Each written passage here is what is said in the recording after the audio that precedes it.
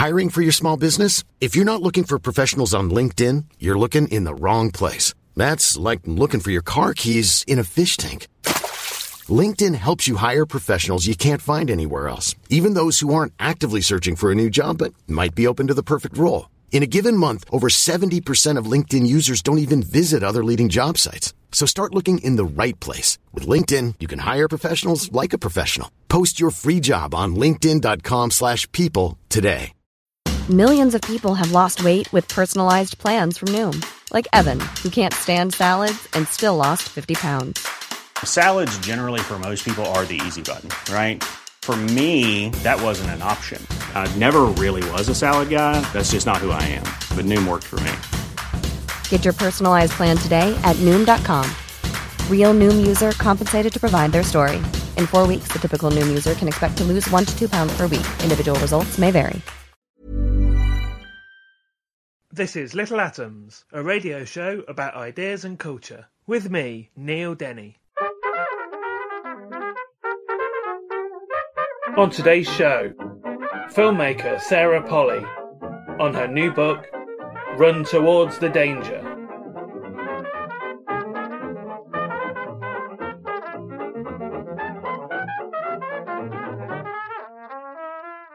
Sarah Polley is an Academy Award-nominated screenwriter, director and actor. After making short films, she made her feature-length directorial debut with the drama film Away From Her in 2006, for which she received an Oscar nomination for the screenplay, which was adapted from the Alison Munro story The Bear Came Over the Mountain. Her other projects include the documentary film Stories We Tell, which won the New York Film Critics Circle Award and the National Board of Review Award for Best Documentary, and the miniseries adaptation of Margaret Atwood's novel Alias Grace, the romantic comedy Take This Waltz, and the forthcoming Women Talking. She began her acting career as a child, starring in many productions for film and television, and is now the author of a collection of essays, Run Towards the Danger, Confrontations with a Body of Memory. Sarah, welcome to Little Atoms. Thank you so much for having me. As I said there, the subtitle of this book is Confrontations with a Body of Memory, and the book looks at not just the unreliability, but the sort of elasticity and weirdness of memory. And that was obviously a big part of your film Stories We Tell, which I watched again over the weekend to refresh myself. And I just wanted to start with talking about why this is something that interests you, this idea of memory. I'm really interested in the sort of obviously interesting things about memory, in terms of how our past and our childhood experiences affect how we move through the world in adulthood. But I think the project of this book was, a lot of it was looking at this sort of reverse relationship of past and present, where, the past and the present are in this constant dialogue with each other. And so that the present also impacts how one perceives and carries the past.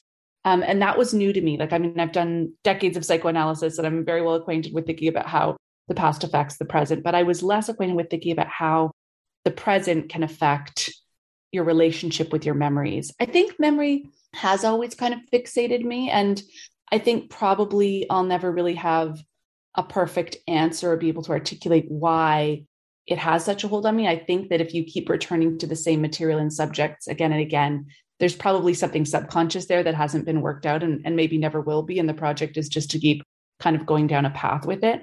I think that I grew up in a family of storytellers and tall tales were told, and the difference between what a great story was and what the truth was always a subject of some debate. So there's always been that. I think also I probably grew up in an environment where occasionally like traumas or bad things that happened were minimized.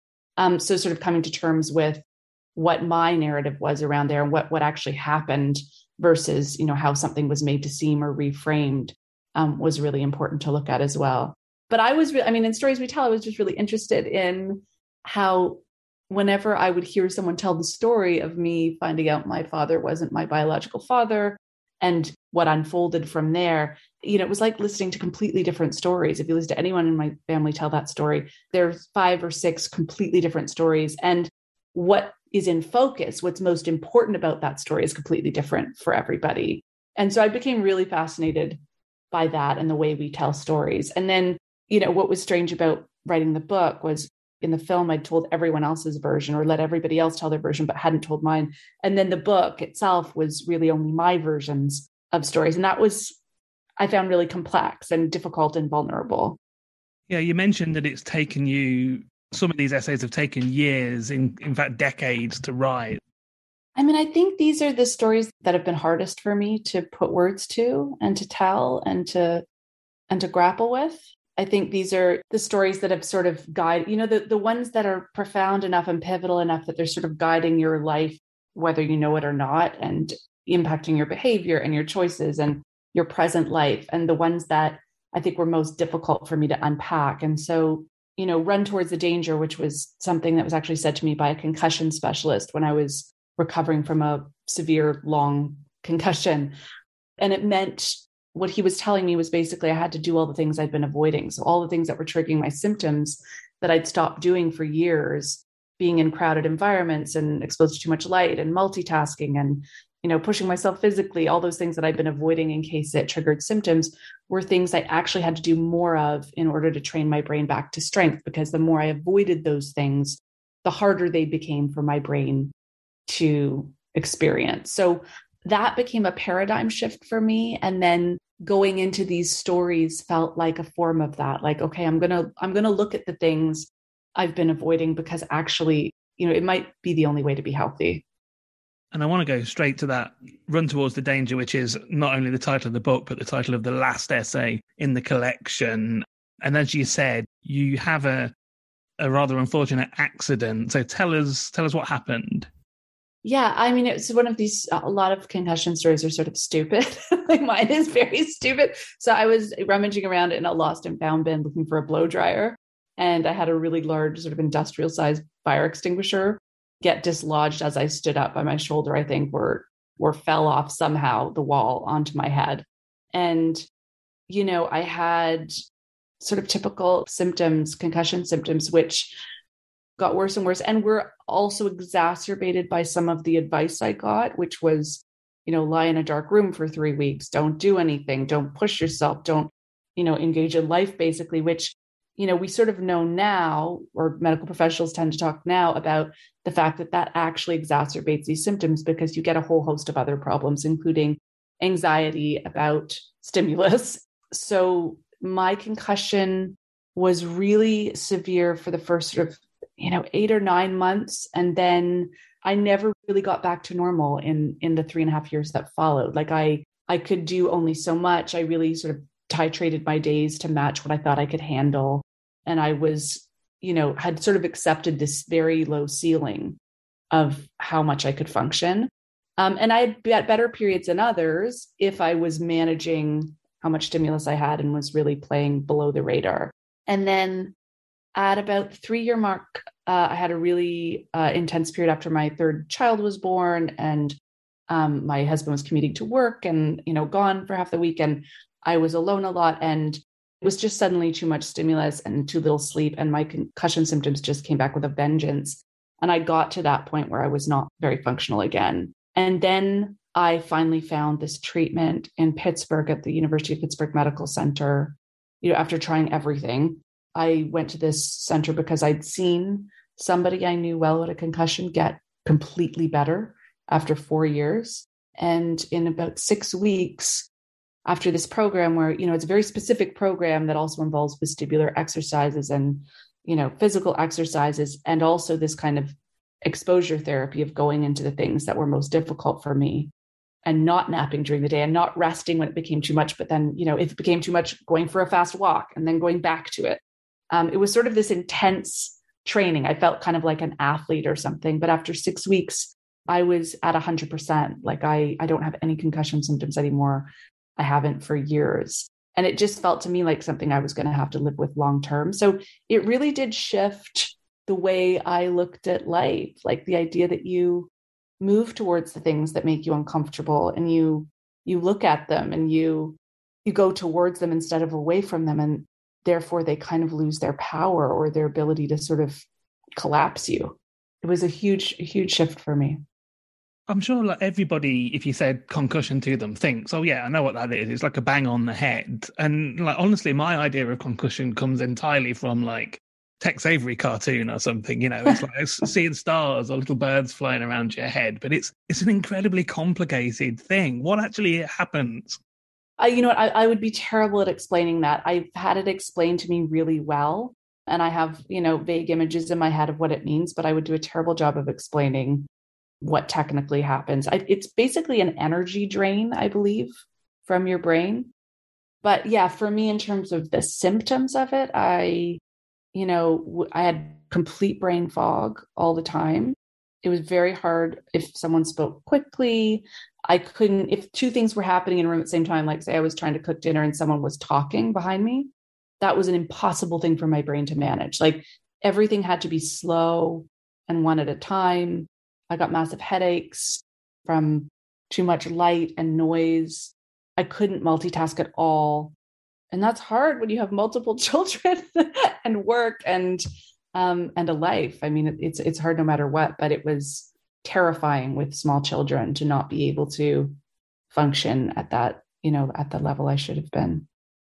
Going back to the first essay in the collection then, which sort of talks about, first of all, you're cast in a production of Alice in Wonderland when you're a child. And as an aside, I was completely unaware that there was a place called Stratford in Canada. And of course, obviously, it's going to be a centre of theatre. Of course it is. But there you go. But so you're cast in this quite prestigious production of Alice in Wonderland in Stratford in Ontario. And you talk about what's now become sort of familiar, this weird dynamic between, Lewis Carroll stroke Charles Dodson and Alice Liddell, who was the little girl he was in love with that he wrote the stories for. And your relationship with your father in the period of time when you were living together after your mother had died. And then basically what comes into that as well is this sort of diagnosis of scoliosis that you get that sort of manifests this intense stage fright that you have that basically stays with you forever. But yeah, tell us something about where this essay came from. Yeah, so this was a story that for me had so many complex threads that I just had not pulled apart and was terrified to. I mean, this was like a very strange period in my life. And for sure, this was the hardest essay for me to write. I started writing it when I was, I think, 19 or 20. I put it down for 10 years. I started writing it again, I think, either my late 20s or early 30s.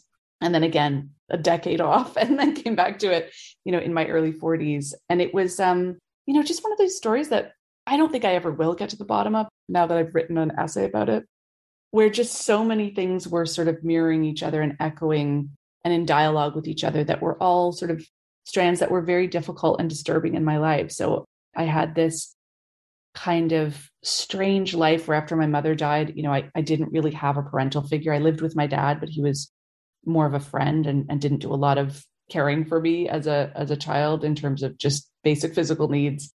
And we had this very sort of adult relationship, which was wonderful in many ways and kind of delightful and also really complicated and difficult.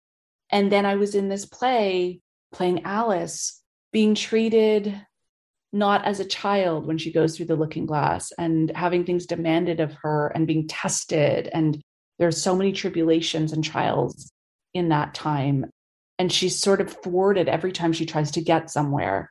And I was sort of suddenly playing younger than I was as I was, my body was growing in puberty, and also my spine was twisting into a 60-degree curve with scoliosis.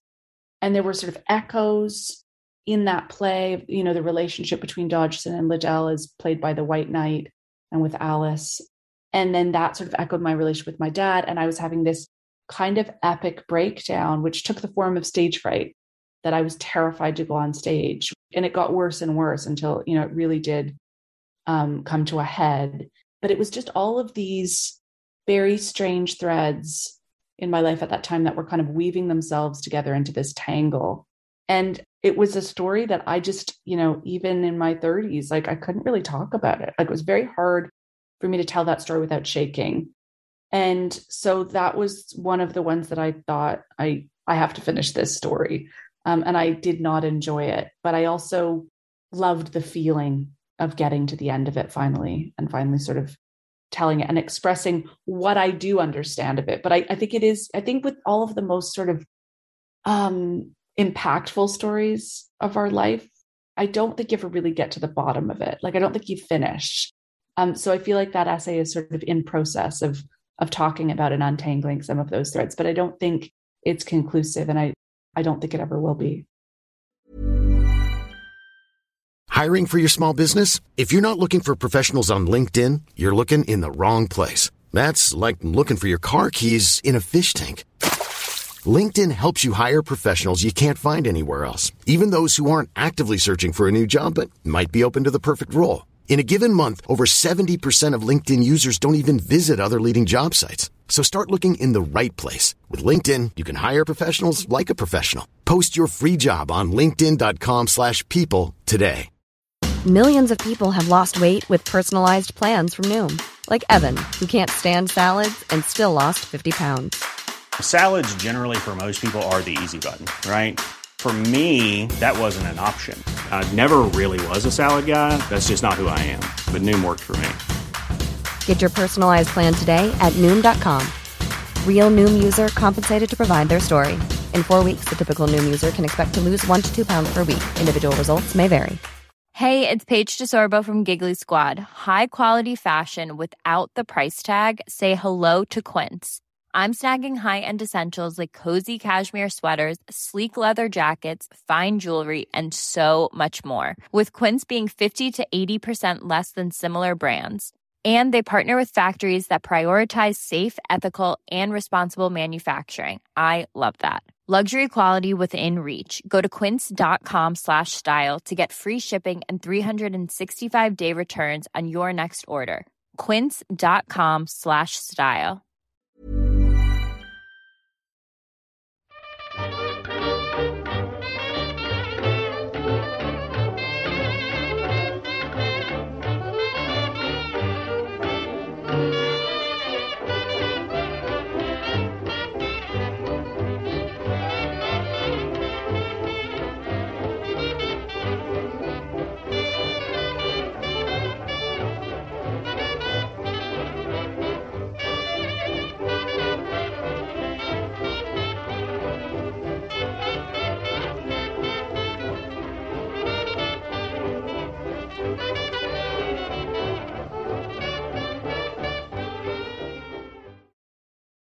You're listening to Little Atoms. I'm Neil Denny. Today I'm talking to Sarah Polley, and we're talking about her book, Run Towards the Danger. And Sarah, we were just talking about you being cast in as Alice, and in the book you talk about a TV series, The Road to Avonlea, that you were in, and your experiences filming The Adventures of Baron Munchausen, which people might have seen because that story was in the Guardian over here a few weeks ago. What comes out of all of these is why on earth anybody would want their child to be an actor and to go through the conditions of filming. And so, let's just talk about that. Why would they? I mean, it just seems like a horrible experience. Yeah, I mean, I don't think parents know that. And I think it's really hard to know what a film set is like unless you've been on one for a long period of time.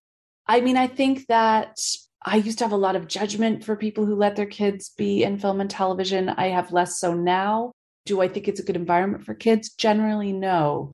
And I think it's also harder to protect your kid than you think it's going to be, because it's very difficult, no matter how much of an advocate you are for your kid and how good a parent you are, to stop a production of, hundreds of adults and millions of dollars being spent and just grind it to a halt because your kid's a bit uncomfortable. But actually, that is the job of being a stage parent. It is, the job of being a parent is to advocate for your kid, no matter how difficult it is, if they are in a difficult situation. I just think it's not an environment designed for kids. I think if we lived in a society where we were like, okay, kids can work, fine. But we've actually sort of made a decision as a society or as a culture that kids shouldn't work, and childhood should be a somewhat, as much as possible, protected space for not taking on adult concerns. So if you put a kid in an environment that is not designed that way and doesn't have people in it that have displayed a particular interest or, had any education in dealing with children, things are going to go screwy. That's just sort of what it is. Now, my experiences are really extreme, but even the less extreme ones, I had very few positive experiences in retrospect as a kid on set. Now, at the time, I would have told you everything was great. And I don't think kids can necessarily be trusted to tell the truth or to even have a handle necessarily on how something's impacting on them in terms of articulating it in the moment. Some kids are better than others at that. And some kids also don't want to protect their parents and other people around them from knowing how negative things are. So I would say, I have, as a director, had kids on my sets in very small parts and in very kind of limited, controlled ways. I think for the most part, I've been able to make it an okay experience, some better than others. But even with the experience I've had and with my hyper focus on it, I'm not sure it's been worth it. I'm not sure it's been, I can't be certain it's been a positive experience. I won't know till I talk to those kids when they're 30. So I just think it's like, I certainly know the tension of it. Like, I have an older kid right now who really wants to act and really wants to act professionally. And I sort of funnel that energy into kids' theater groups and clubs and musical theater summer camps. And there are ways to express yourself creatively where you're not in a professional environment designed for adults. Clearly there are going to be, films written, stories told that have children in, need to feature children. And, you've mentioned a couple of times in your own career when you have cast children, but on a more bigger budget, big story level, Hollywood level sort of thing, how can directors be better to the children that they are casting? I think if there's a kid on your set, it has to be your absolute first priority. And I think you actually have to say to yourself that day that if I don't get the shots I'm planning on getting, if I don't get the scene very well, that's okay as long as the kid has a good day. Like, I actually just think that's your responsibility.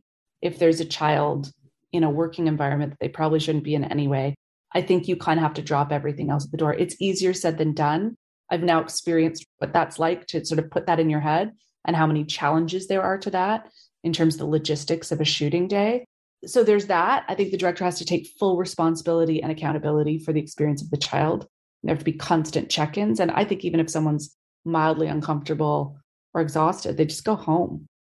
But also directors can't be trusted, and also producers can't be trusted, because ultimately most of them, their priority will be the end product of the film, not the experience of the people working on that set. So I think there just have to be incredibly strict protocols in place. And, there are different standards in different countries. I think the UK is actually quite good as far as I know. But I think having a union representative on set at all times within, view of the kid, who's specially trained with kids and also to advocate for kids and who has no issue shutting down a production at a moment's notice.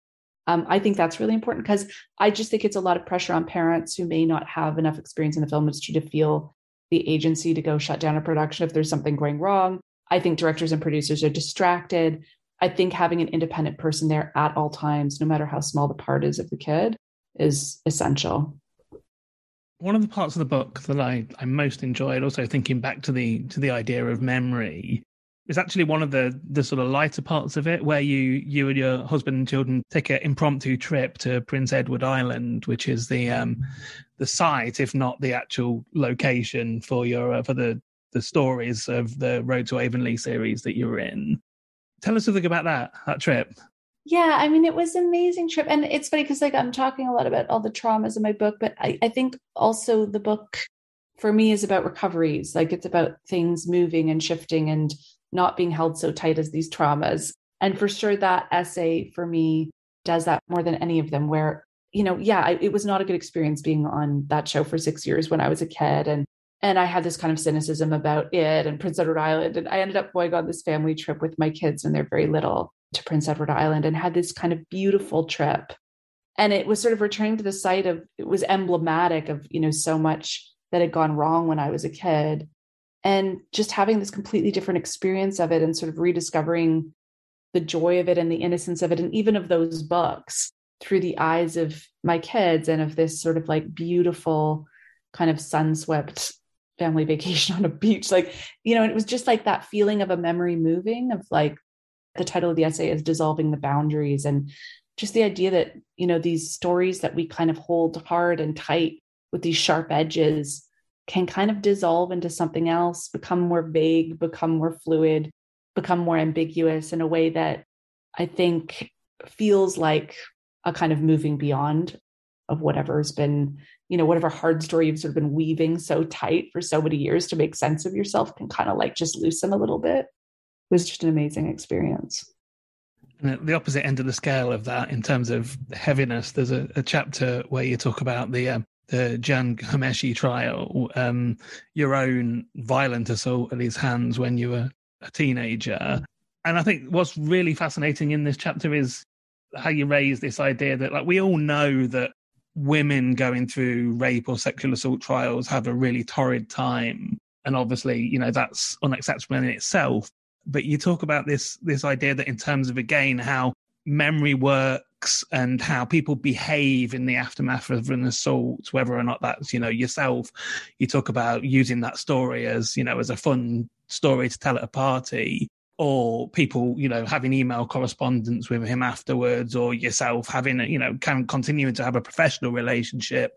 In terms of interviews, women talking to each other about their own experiences and about how to deal with that, and how all of that is entirely anathema to the court setting, which just demands truth and nothing but the truth. And how can we do that better?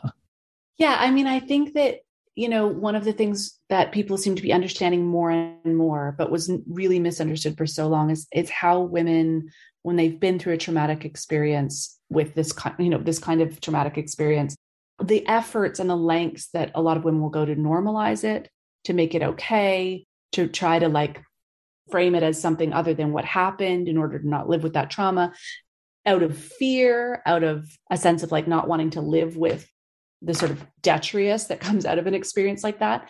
And so it does lead to all kinds of stuff that can seem really confusing to the outside eye, and certainly confusing on a stand where, the idea of what is a truth and what is not truth is so sort of, I don't want to say rigid, but it's like, it doesn't allow for the messiness of what the actual experience is. And, I think out of 1,000 women that are sexually assaulted, 950 will not come forward. And I think they don't come forward in part, or some of them at least, for reasons like mine, which is that, yes, I had friendly encounters with him afterwards. I was on his radio show. I was like, telling the story as this funny party story of a bad date, eliminating some of the most horrific details. All of that I knew. If you put me on a stand, it's just going to look so inconsistent and bewildering. So that there was sort of a very clear decision for me that there's no way I can come forward. I look like a flake. The problem is most women do in these situations. Like, you're very rarely going to find a perfect witness who did all the right things and ran and screamed and went to the cops and told someone right away and knew, used the word assault. Like, it's just not something that generally happens. It's much messier than that and much more confusing than that. I mean, I know this amazing psychologist, Laurie Haskell, who sort of specializes in these kinds of cases, who talks a bit about, after a car accident, you don't expect the person to remember, what shirt the other driver was wearing, what color the other car was, like who was standing there, who wasn't, to have this sort of perfect memory of everything around their surroundings. But you do expect women in a sexual assault case to have those details right, or they're lying. So I kind of, in writing this essay, wanted to lay myself bare and go, okay, what if I was to cross-examine myself? It doesn't look like a particularly pretty, clean picture of somebody telling the truth with a capital T, but it happened. And I think that's the experience of the majority of women I've spoken to who've had an experience like this. It's just messy. There's inconsistencies in the way you've told the story, in the way you've remembered certain details around it. It doesn't make the fact of what happened untrue. But I think we're still developing a language and an understanding around this that's very nascent. Just one more thing then, and I'm not sure how much of this you're going to be able to talk about, but I've interviewed Miriam Toews a couple of times on the show. I love her work, and I'd be really interested to talk about what's going on with Women Talking, why you decided to adapt that. Yeah, it's finished and it's coming out in December in North America, at least. And it, I fell in love with the book, and I think I'm starting to realize, anything where I feel like I have to make it and spend years of my life inside a story, it's because I don't 100% know what's drawing me to it. It's just this obsession and needing to get to the bottom of it. I think that she does an incredibly powerful job in that book of having a conversation around power and violence against women, and what kind of world we want to create, not just what kind of world we want to, destroy. And like how a conversation happens around that's nuanced and that allows for different personalities and differences of experience and of opinion. And it's just, it's sort of like the opposite of a conversation on social media, and I just was it felt like a dagger reading that book. Like it was so potent for me, and it just felt so illuminating and thrilling. And so I was just so excited to get to walk around inside that conversation, inside that book for a few years. And I really can't wait to see it. So I've been talking to Sarah Polley. We've been talking about her book, Run Towards the Danger, Confrontations with the Body of Memory, which is out in the UK from September Books. Sarah, thank you so much for taking the time to tell me about it. Thank you so much. It's been such a pleasure. Thank you. This episode of Little Atoms was produced, presented, and edited by me, Neil Denny.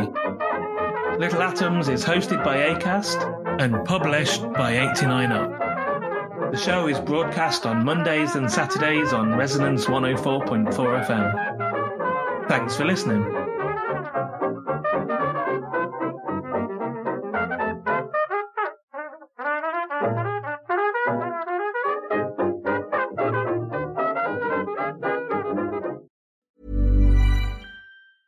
Planning for your next trip? Elevate your travel style with Quince. Quince has all the jet-setting essentials you'll want for your next getaway, like European linen, premium luggage options, buttery soft Italian leather bags, and so much more. And is all priced at 50 to 80% less than similar brands. Plus, Quince only works with factories that use safe and ethical manufacturing practices. Pack your bags with high-quality essentials you'll be wearing for vacations to come with Quince. Go to quince.com/pack for free shipping and 365-day returns.